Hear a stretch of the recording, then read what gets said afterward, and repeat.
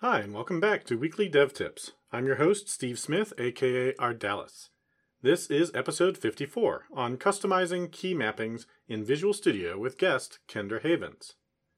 This week's tip is brought to you by devbetter.com. If you need to level up your career, if you're looking for a mentor in the support of some motivated tech-savvy peers, then DevBetter is a group coaching program I started last year.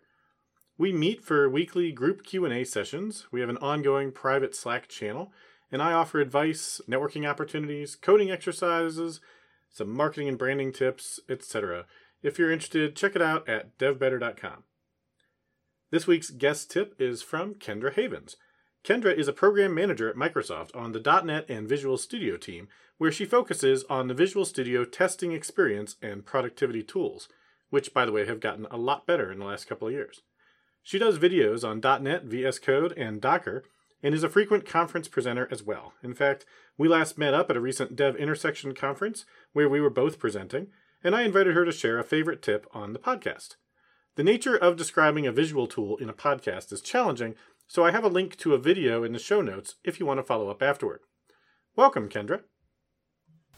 Hello, I'm Kendra Havens, a program manager on .NET and Visual Studio. I mostly work on productivity and unit testing.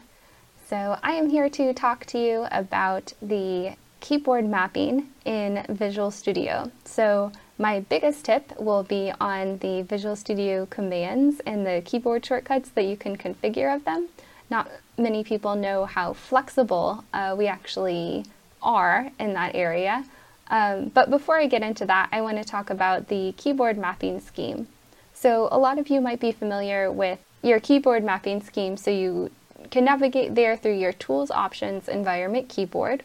And most people have the default selected, obviously, but we also have keyboard mapping schemes for Visual Studio Code users. So if you find yourself switching often between two different coding environments, you can actually retain a lot of your muscle memory. We also have a ReSharper keyboard mapping scheme. So you can set those to your preference. Underneath the keyboard mapping scheme setting, we have a very long list of possible commands in Visual Studio that can be mapped to keyboard shortcuts. Many of these commands do not even have a mapping, so you might only be able to kind of find them in UI right now, but they are there for the folks who did want to kind of customize their environment and create that workflow that makes them really productive. So my absolute favorite one in this list is open folder in File Explorer. This is a command that can be accessed by right-clicking inside of the Solution Explorer, looking all the way down in your context menu towards the bottom, and you will have open folder in File Explorer. You do need a folder selected for this to actually be an option.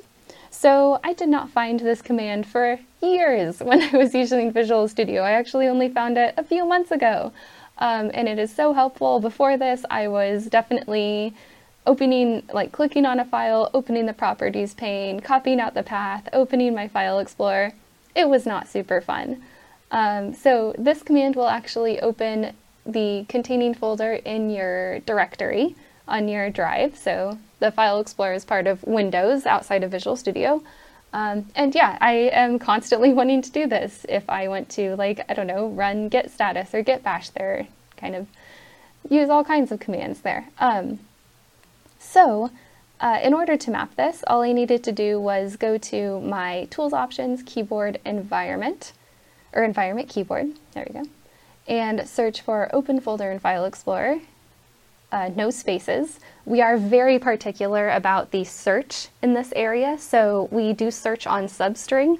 So if you misspell anything or don't quite get the correct synonym or whatever for the command, it might not show up. So you might need to be a little bit creative because we were a bit too creative for how we named some commands in Visual Studio. We are working on making this search better.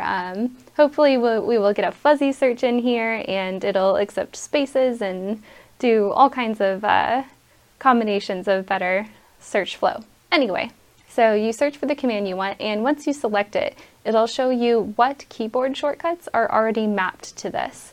And it'll show you that in the bottom right corner. So select your command and see if anything's already mapped to it. If nothing is mapped to it and you want to choose which keyboard shortcuts you want to hook up to this, a good way to know if those keyboard shortcuts are already mapped to something else is to, first off, unselect your command and then place your cursor in the Press Shortcut Keys box and type out the shortcut key. It will give you a drop-down list of all of the commands associated with that shortcut key.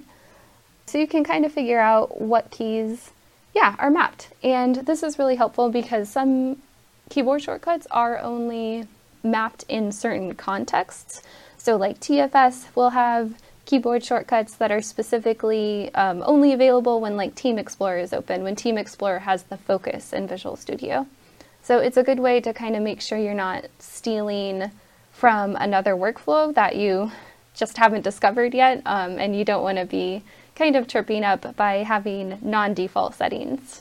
Yeah, so it's a way to think ahead, I guess. So that'll show you what is currently mapped and what is not. And then you can just hit assign after you type those in to so you assign them to your favorite command. Great, so that is the tip that I had to share today. Thanks for listening. Thanks, Kendra. I'll post a link to a video showing how to do this in the show notes for anyone who'd like to see it. That's it for this week. If you want to hear more from me, go to ardallas.com/tips to sign up for a free tip in your inbox every Wednesday. I'm also streaming programming topics on twitch.tv/ardallas most Fridays at noon Eastern Time. Thanks for subscribing to Weekly Dev Tips, and I'll see you next week with another great developer tip.